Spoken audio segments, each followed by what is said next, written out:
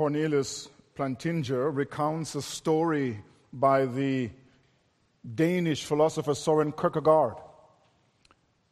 And in this story, Kierkegaard tells of a packed theater.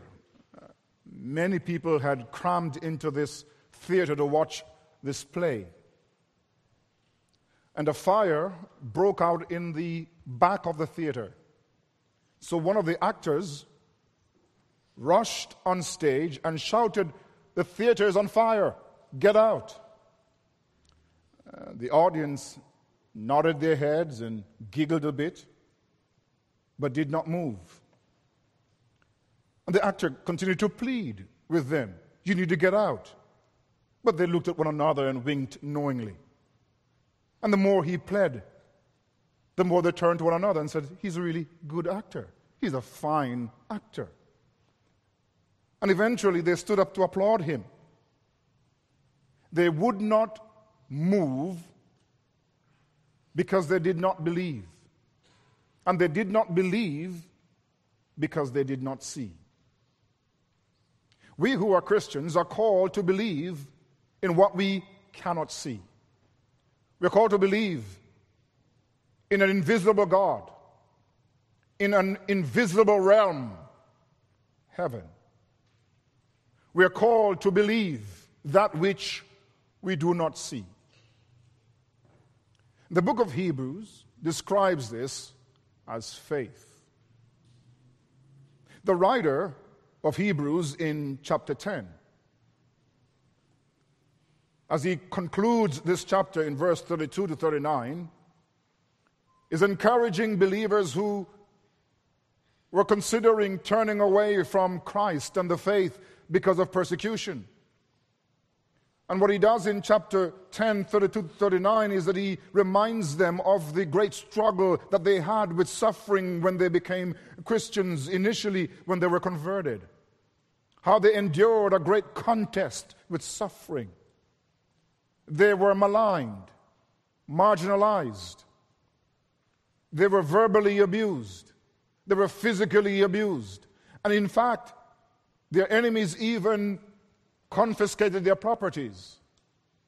And yet the writer says that they received all of this with joy because they knew they had a better and an enduring possession which is in heaven. The writer tells them in verse 38 that the way to endure is by faith.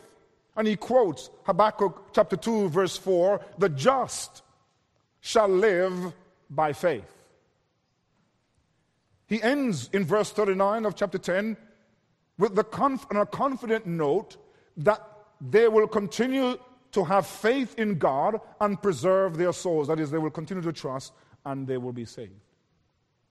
In chapter 11, because he has been dealing with this subject of faith, he picks up this theme of faith. And we have in chapter 11 one of the most extensive discussions in Scripture on the subject of faith. The writer could have gone immediately to chapter 12, where you see there's a continuation between the end of chapter 10 and chapter 12, verse 1. He could have gone on to talk about endurance because he's been talking about endurance at the end of chapter 10. But he stops in chapter 11 to ruminate on this matter of faith because of the signal importance, the massive importance of faith to the Christian life. Because what he's intending to tell them is that the life that they are to live as a Christian can only be lived by faith. Now, very briefly, chapter 10 deals extensively with the great heroes of the Old Testament who were people of faith. We find in verses 3 to 7, for instance, that he deals with those who trusted in God, those who were possessors of faith, those who were in the early history of salvation history. Then he moves from these to the faith of Abraham and the patriarchs, and the faith of those who lived in the Mosaic era up until the time of Joshua.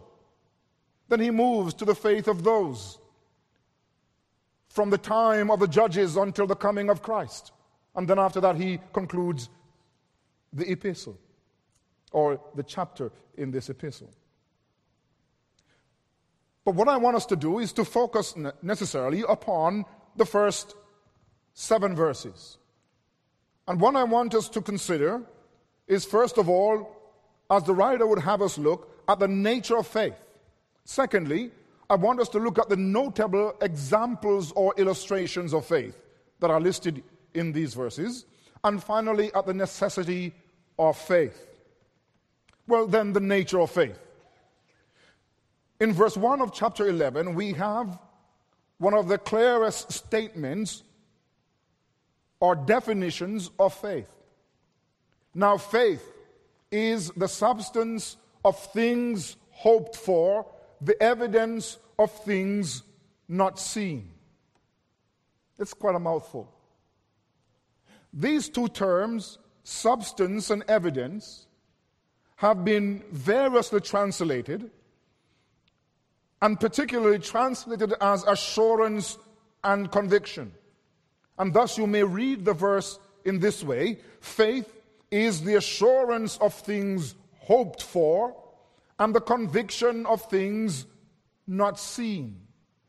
The writer will make clear that faith is not merely then an intellectual belief, that biblical faith is solid assurance and conviction. But more can be said about this definition of faith. The writer speaks of faith as the substance or the assurance of things hoped for. That's referring to the future. That's referring to the promises of God. The things that they hope for are the things that God has promised. He says that faith is the conviction or the evidence of things not seen. So faith, he's linking faith to the promises of God because there are things that they're hoping for, and he's linking faith to the future, to the invisible things, because it is the conviction of things not seen. When we then put all this back together, we might come up with a working definition of faith. And I want to suggest to you that from these two parts of the verse, which are in fact saying essentially the same thing, the writer signals that faith is a solid assurance and conviction in God's promises and in unseen realities.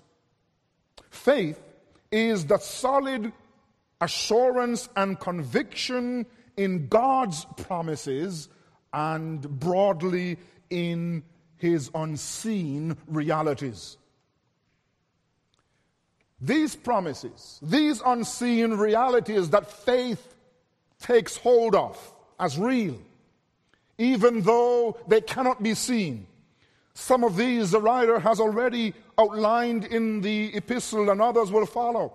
But these unseen realities, these future promises that faith lays hold of, include the resurrection from the dead. It includes the promise of the Sabbath rest in chapter 4. It includes eternal inheritance in chapter 6 and verse 9, chapter 9 and 15. It includes the heavenly Jerusalem and the unshakable kingdom that he talks about in chapter 12, 28. You see, faith is that solid assurance and conviction that it will receive God's future promises, that the unseen realities will indeed one day become visible. This faith, this assurance in God's promises and the invisible realities should not be confused with blind faith. It is not to be confused with a Kierkegaardian leap, a trusting without evidence, a desperate jump in a dark space. This kind of faith must not even be seen as mere credulity, that propensity to believe things easily, or that gullibility. You see, faith is not gullibility. No, this faith of which he speaks, that faith which trusts in God's promises and his invisible realities is a faith that rests on at least three conditions. First of all, this kind of faith that trusts God's future realities, the invisible realities, depends upon the character of God. Scripture, and the writer of Hebrews in chapter 10:23 says, God is faithful. Let us hold fast the confession of our hope without wavering, for he who promised is faithful. The reason believers can trust in invisible realities like heaven, like a resurrection body, like a future inheritance, it is because God, who has promised these things, cannot lie. God is faithful. Not only is God faithful, but God also possesses all power to accomplish everything that he has promised, because he is omnipotent. This kind of faith, resting upon God's promises, upon his invisible realities, rests not only upon the character of God, but it rests upon the witness of the Holy Spirit. It's interesting, if you were to pursue this, what the writer of Hebrews says about the Holy Spirit. Pneumatology may not be given the prominent place in Hebrew, but it is there. And when the writer speaks of the Spirit, he speaks of the Spirit as God's witness. We take, for instance, what he says of the Holy Spirit in chapter 2, verse 4. He says that God witnessed to Israel in the wilderness through signs and wonders and various miracles and gifts of the Spirit. That God was using the gifts produced by the Holy Spirit to witness to his people of his care, of his grace, of his love for them. The writer of Hebrews also speaks of the Spirit of God bearing witness. He says that the structure of the Old Testament tabernacle in chapter 9, that there is the holy place and the most holy place. He says even the way the Old Testament tabernacle was structured, the Holy Spirit was witnessing that the way of access into the presence of God was not yet universally accessible to the people of God. He was bearing witness even through the tabernacle and its structure. Perhaps more pertinently, regarding the role of the Spirit in bearing witness, is what he says in chapter 10, verses 15 to 17, where the Spirit is said to bear witness regarding the blessing of the new covenant. But the Holy Spirit also witnesses to us. For after he has said before, this is the covenant that I will make with them, after those days, says the Lord, I will put my laws into their hearts and into their minds I will write them. Then he adds, their sins and their lawless deeds I will remember no more. You see, the believer's faith in God's promises, in the invisible, unseen realities, rests upon the fact that the Holy Spirit testifies. Yes, we trust the character of God. We trust the word of God.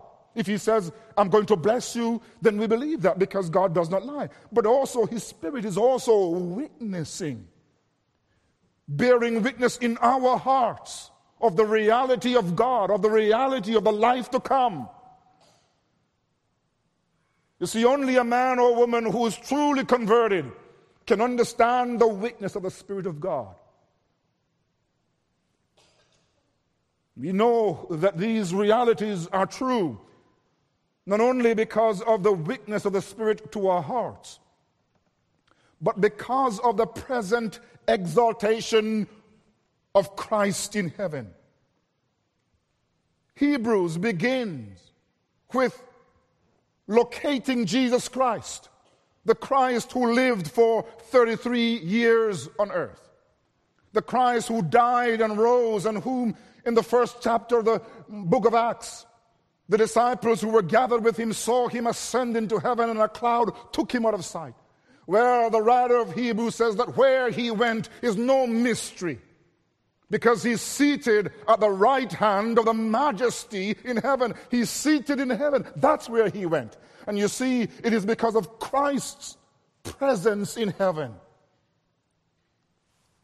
the realm from which he came and the realm to which he has returned, that we can believe in a spiritual reality. Look, it would be a very difficult thing to believe in heaven if Jesus Christ was not raised from the dead, passed through the heavens, that is the physical sphere, into the spiritual sphere, heaven itself. And so we hold these unseen realities, the promises of God as real. Faith holds them as real because of God's character, because of the testimony of the Spirit, and because of Christ's present exaltation in heaven. Now, faith, the writer tells us, in this unseen reality, this kind of faith received God's approval in old time, or in the olden days.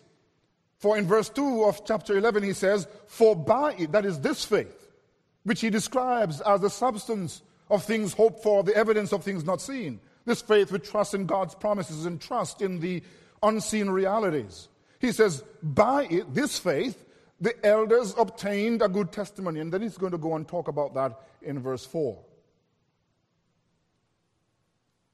And he also goes on to show that this faith in the invisible realm lies at the heart of the belief in God as creator.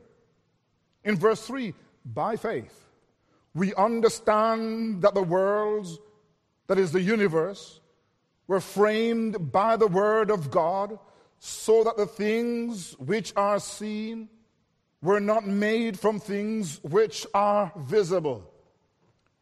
What he's doing in verse 3 is giving us an illustration that genuine faith believes in that which is invisible to the eye. And one of the ways he proves that is by our belief in God as creator. The book of Genesis opens without, I beg your pardon, without introduction. It does not explain God's existence. It simply says, in the beginning, God created the heavens and the earth, without apology. And the Bible teaches us that God created the heavens and the earth by his divine fiat, by his spoken word. It didn't take God any kind of work. He was not exhausted on the seventh day. He simply spoke the universe into existence. He created the world by his word, ex nihilo, that is, out of nothing. He did not have pre-existent material by which then he brings the world into being. There was nothing. He called life out of nothing. Now, those who are scientific will say, but this does not make sense. Faith in God as creator doesn't make sense. But I want you to recognize that all of the cosmologies, that is, all of the interpretations of how creation came into being throughout the centuries must be received by faith. See, there are today those who will say that this world came into existence through the process of evolution. But that takes faith. Evolution is a theory that requires faith. And I would suggest to you it requires more faith to believe in evolution than to believe in God as creator. Because there is nothing in our experience that can explain how a creation could exist by itself. And by the way, there is no such thing as infinite regression of causes. If you say, well, how did life on earth come about? And you say, well, by the Big Bang. And you ask, well, how did the Big Bang come about? Very few answers are there. And you ask, well, whatever triggered that thing that triggered the Big Bang, what triggered it? Well, you can't keep going back and back and back.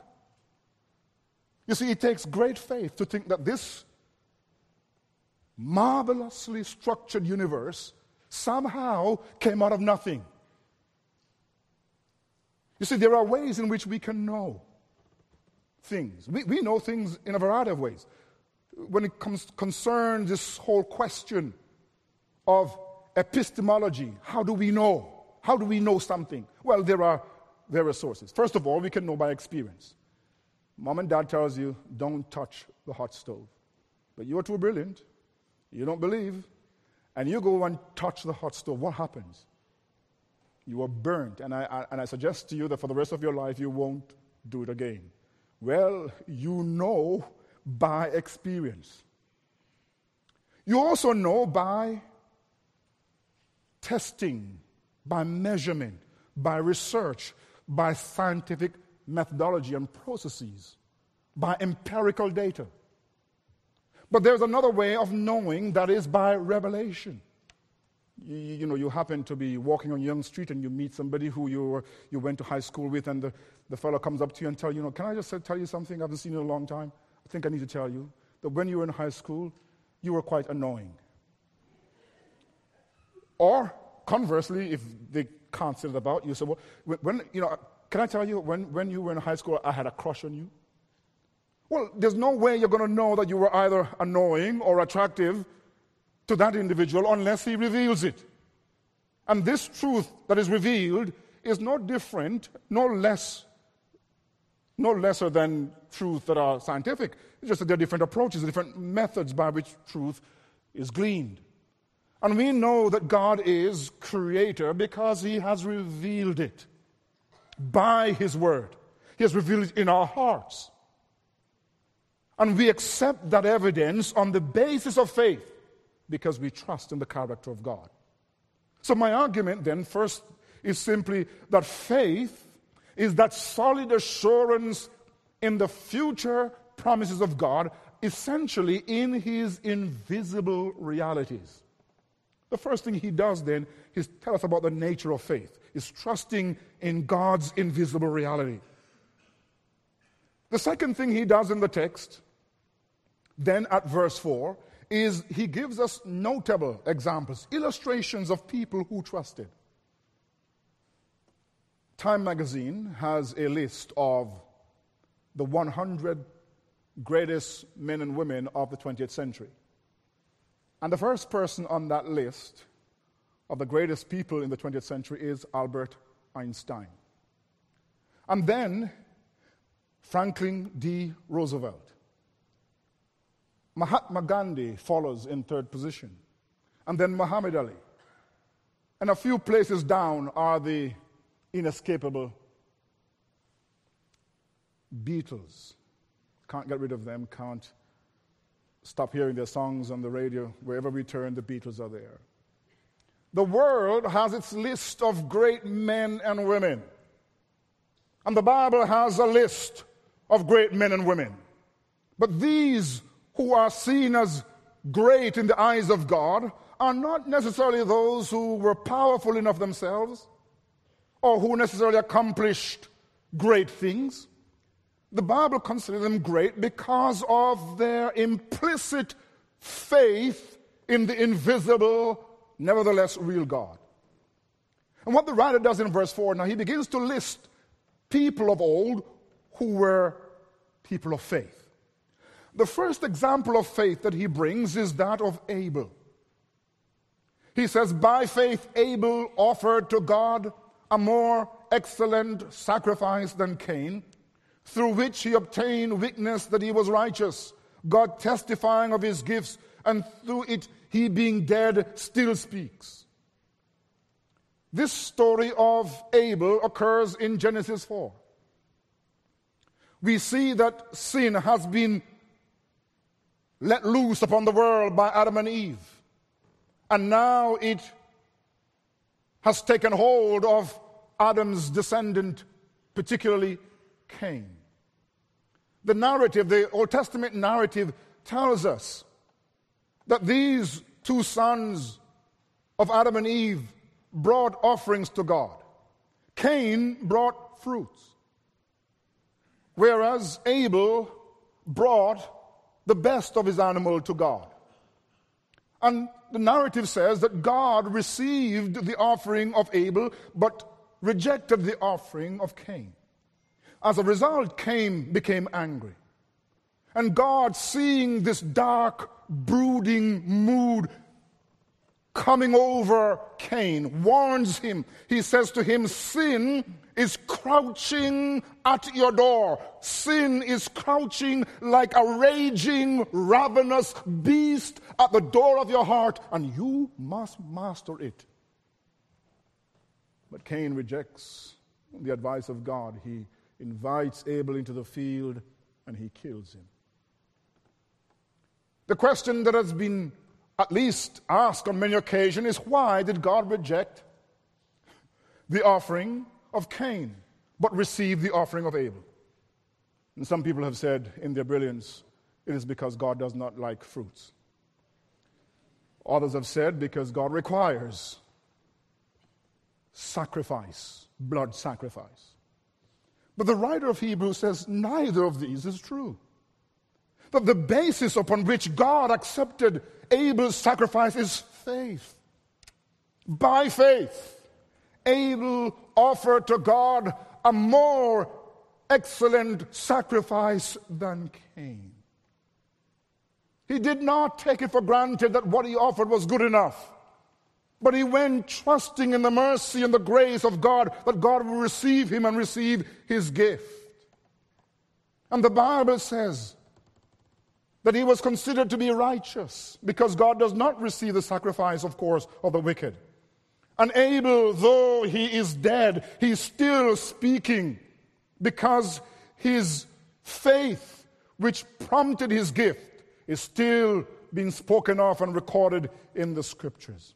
Abel, then, is an example, the first example, of one who finds acceptance with God on the basis of faith. But in verse 5, we come to a second example of faith in the early history of salvation, and that is Enoch. Enoch is an interesting character. Not much is said about him, but whatever is said about him in the record there in Genesis 5 is monumental. Because in Genesis chapter 5, we see the threat of God coming to fruition. The soul that sins will die. Adam had lived hundreds of years before death came into the world. But come it did. And in chapter 5 of Genesis, we see the awful consequence of sin, that is death. There is this ubiquitous refrain. This man lived so many years, had so many children, and he died. This man lived so many years, had so many children, and he died. And there in the record we see there's a man who interrupts this litany of death. Because in chapter 5, verse 18 to 24, we hear that there was a man whose name was Enoch. And when he turned 65, when he got to the age of retirement, he just began to walk with God. And he walked with God for 3 centuries, 300 years. And the Bible says that God took him. That is, he did not die. The Lord translated him from this life into heaven. You know the children's story about this man Enoch. This girl went home from Sunday school, and her mother asked her, "What did you learn in Sunday school?" She said, "Well, I learned about Enoch." "Well, what did you learn about Enoch?" "Well," she says, "Enoch was a friend of God. And they used to take walks, sometimes very long walks. And one day they went for a very long walk. And they walked, and they walked, and they walked on and on and on and on until Enoch came close to God's home. And then God turned to Enoch and said, "Well, since you are so far away from home and you're closer to my home, won't you come over?" And Enoch went over and never left. God took him. The writer says that the basis upon which he was translated into heaven is faith. By faith, Enoch was taken away so that he did not see death. And he was not found because God had taken him. The writer also explains that before the Lord had translated Enoch from this life to the heavenly eternal life, that he pleased God. And this matter of pleasing God is synonymous with walking with God. He walked in the same direction with God. He kept God's company. He sought to please the Lord. You see, walking with God is pleasing God. But how did he please God, and how was he translated? It was on the basis of a life of faith. What made Enoch different from his contemporaries was not his tremendous spirituality, but was because he trusted in God. He lived by faith, and God took him. That's an amazing story, this man Enoch. In verse 7, we find a third Old Testament example of faith. Noah, a story that we know so very well. The writer says, by faith, Noah, being divinely warned of things not yet seen, and underline that, moved with godly fear, prepared an ark for the saving of his household, by which he condemned the world and became heir of the righteousness which is according to faith. Noah is interesting because he represents the futurity of faith. That is the future aspect of faith. Faith is future looking. See, Noah lived in a time when wickedness was awash on earth. The account in Genesis 6 is ghastly. It is shocking. Because the writer, Moses, says that at that time in Genesis 6, every thought of the heart was evil continually.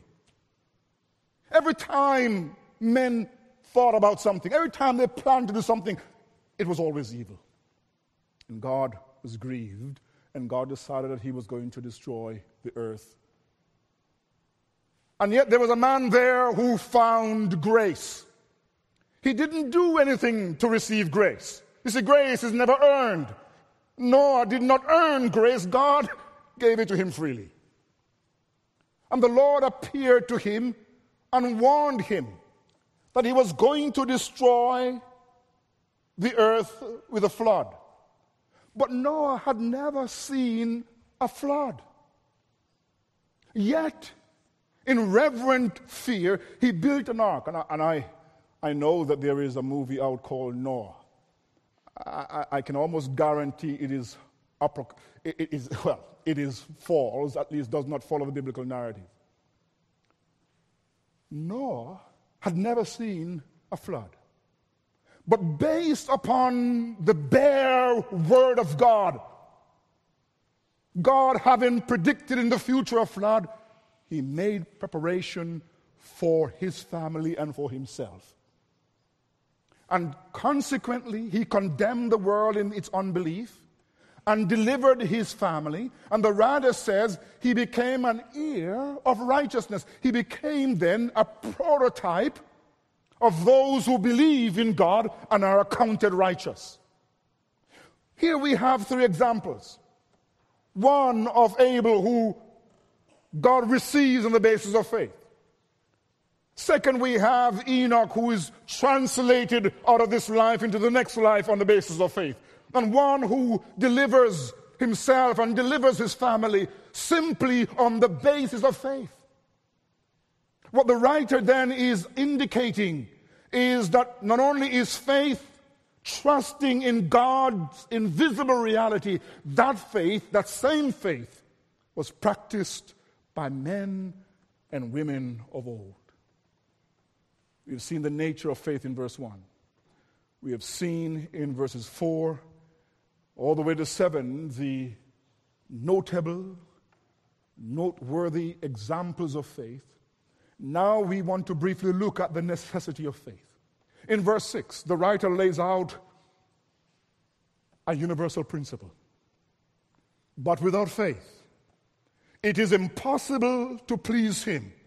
For he who comes to God must believe that he is, and that he is a rewarder of those who diligently seek him. I want to suggest to you that this verse, verse 6, is not only, though there is a close relationship with this verse and Enoch's faith, it applies to all. It is impossible for anyone at any time to please God without faith. And the faith that pleases God consists of two things. First, it must consist of a belief that God exists. For he who comes to God, he who draws near to God, must believe that God exists. When the writer says we must believe that he exists, he is not dealing with a nebulous figment of man's mind. He's speaking about the God who he reveals in this epistle as the powerful God, the one who created the universe by his word, the one who is glorious in his splendor, the one who exercises sovereign reign and dominion over all his creatures. This God that we must believe exists is the one the writer of Hebrews says all things are naked before his eyes. That he is the judge of all men. It's a fearful thing, he says, to fall into the hands of the living God. This is the God, the powerful God. But this God that they must believe exists is not only the powerful God, he is the personal God, because he's a speaking God. He has spoken in time past to the fathers and the prophets, but in these days he has spoken finally in his Son. He's spoken in Christ, he's spoken in the Scripture, he has spoken through the Spirit. This God is a personal God because every son he receives, the writer of Hebrews says, he disciplines, he scourges for their holiness. But he's a personal God because he invites his people to come boldly to his throne of grace that they might receive mercy and grace to help them in the times of need. He's a personal God because he has made Jesus Christ high priest over the house of God. And he has entered into a covenant, a new covenant, in which his law has been placed in their hearts, in which he has taken away and removed all their sins. This God that they must believe who exists is powerful and personal. But you see, the faith that pleases God not only consists of belief that God exists, it entails belief that he rewards those who diligently seek him. The faith that God looks for in people is a faith that perceives that God is fundamentally generous, that he rewards those who pursue him, those who seek him, those who with a single eye and determination devote themselves to him, that he rewards them. He rewards them with the blessings of life. He rewards them, more importantly, with himself, for there is no greater reward that God can give to man than himself.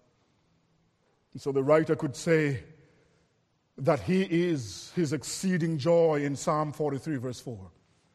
He is the portion of his people. You see, those who trust in God must believe that God exists. Those who come to him and seek him must believe that they will find him and that he will reward them in his grace. And so we have seen from our text that faith is certain confidence and assurance in God's promises and in his invisible realities, that men of old trusted in God and were accepted by him, were translated and were saved, they and their families, and that without faith it is impossible to please God. My friends, let me draw a few conclusions and then finish. The passage stresses that faith, genuine faith, assurance in God's invisible promises is normative for the people of God. Over and over again, 18 times in chapter 11, the writer says, by faith, by faith, by faith, by faith. Why? Why does he keep on repeating by faith? It is because he wants to make a singular, simple point. That faith has always been the way the people of God have lived before God. Or put it in a different way. He says by faith, because God's people have always lived by faith. He says, you go back to the earliest time of human history. You look at those who were known as saints of old, and what characterized them was a genuine trust in God. They trusted in God even when they could not see. And this same faith is required of you, he's saying to the writers, to the readers of Hebrew. Our Lord Jesus insisted that life must be lived by faith. Thomas, when he heard that Christ was raised from the dead, he said, unless I see his hands, and unless I put my finger in the nail prints, and unless I put my hand into his side, I will not believe. And one day when he was there with the other disciples, Jesus comes through the door. He didn't open the door, he just materialized through the closed door. And he says to Thomas, put your hand or put your finger in my hand, in the nail prints, and put your hand in my side. Blessed are those who have not seen but have believed. The Apostle Paul says we walk by faith and not by sight. He continues, he says we do not look at the things that are seen, but the things which are not seen. For the things which are seen are temporary, but the things which are not seen are eternal. You and I are called to live by faith. This living by faith is countercultural. We are essentially in the 21st century materialist. We believe, at least we claim to believe, only in the things that we can see and feel and touch and hear. We are governed by sensory impulses. But you see, there is a world that lies outside of the grip and the gaze of human eyes. There is another world in which God dwells. A world where God's power is being revealed. And you and I are told to look beyond this horizon into the other world where God dwells. I want you to know that this kind of faith, faith in the unseen and invisible realities, is a supernatural gift. It is not something that you and I conjure up. It is not that Abel and Enoch and Noah somehow had faith latently positioned in their heart and just call it up into being. It was given of them, given to them by God. Paul tells us, for by grace have you been saved through faith, and not that of yourselves. It is the gift of God. And this faith that we have received is God's gift. But this gift has been purchased by Christ. It is because Christ is our Redeemer. It is because Christ went to the cross, took our sins. It is because he was cruelly nailed to the cross and suffered and died in my place and in your place. It is because he shed his blood. It is because he forgave our sins and brought us a new covenant that we have the blessing of repentance and forgiveness. What I'm trying to indicate is that any spiritual blessing we have is being purchased by Jesus Christ of the cross. This faith must therefore be exercised. You and I must trust in Jesus Christ. We must have a faith in Christ like Noah did. A faith that is an obedient faith. Paul, writing to the Romans, brackets the entire epistle of Romans by the concept, the obedience of faith. You see, faith is linked to obedience. There's an obedience that is rooted in faith, that anyone who truly believes will submit and surrender to Christ. I wonder this morning, do you truly believe? Do you believe in Christ? Have you come to the obedience of faith? Are you trusting solely upon Christ? Because you are demanded by Scripture, believe on the Lord Jesus Christ, and thou shalt be saved. It is not by our works, but by believing that we are saved. And you are to obey Christ by surrendering to him, by trusting his death on the cross, and your sins will be forgiven and you'll be saved for now and for eternity. You must possess that faith that Noah did, that trusted in God's word and was declared righteous, became an heir of righteousness. And if you believe in Jesus Christ, God will declare you today an heir of righteousness. You will be declared right before God, forgiven of your sins, justified for eternity. But I want to make it very clear as we close. Faith must be in Jesus Christ. You must believe. And if you do not believe, there is no neutrality. You are an unbeliever. And the Bible makes it very clear that hell is for those who are unbelieving. You must trust in Jesus Christ with all your heart. As best as you know, you must lean upon him and embrace his salvation. Turn from your sins and trust in his grace, and you will be saved. But let me make this clear one more time.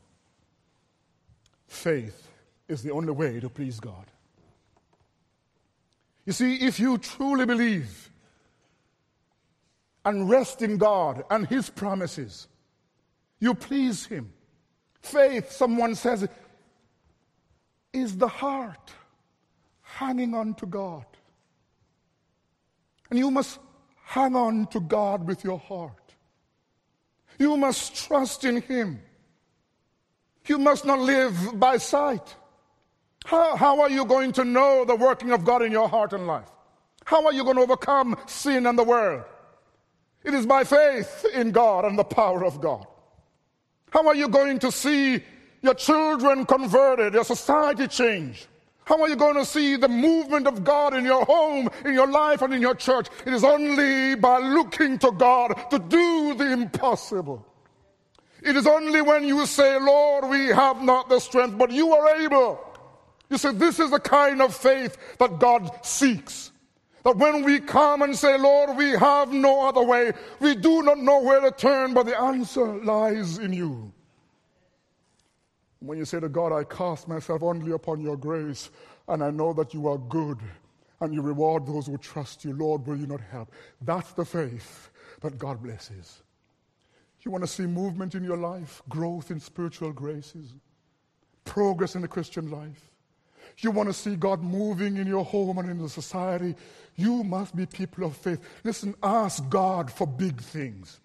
And trust him for big things because he is a big God. How did men of old overcome? How did they overcome the troubles and the trials of their lives? They did it not in themselves, but in God alone. And if you trust in him, you will have his power to do the things you must do now, here and now in this life. If you trust in him, he will one day do what he did for Enoch, for you.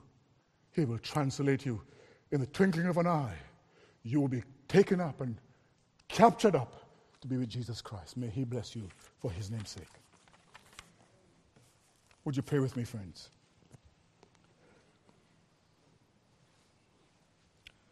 Lord, we will trust you. We will say like that poor man whose son was oppressed by the demon. Lord, I believe. Help my unbelief. Forgive us, Lord, for limiting you in our thoughts, for lacking spiritual ambition, for failing to ask you to do mighty things in our hearts and lives, and failing to trust you. Forgive us for coming to your throne of grace and asking and going away not believing. Help us to trust you because you are trustworthy and you are a rewarder of those who seek. And I pray, Lord, for those who have come and are seeking your face. Oh, show them, we pray, a token of your mercy.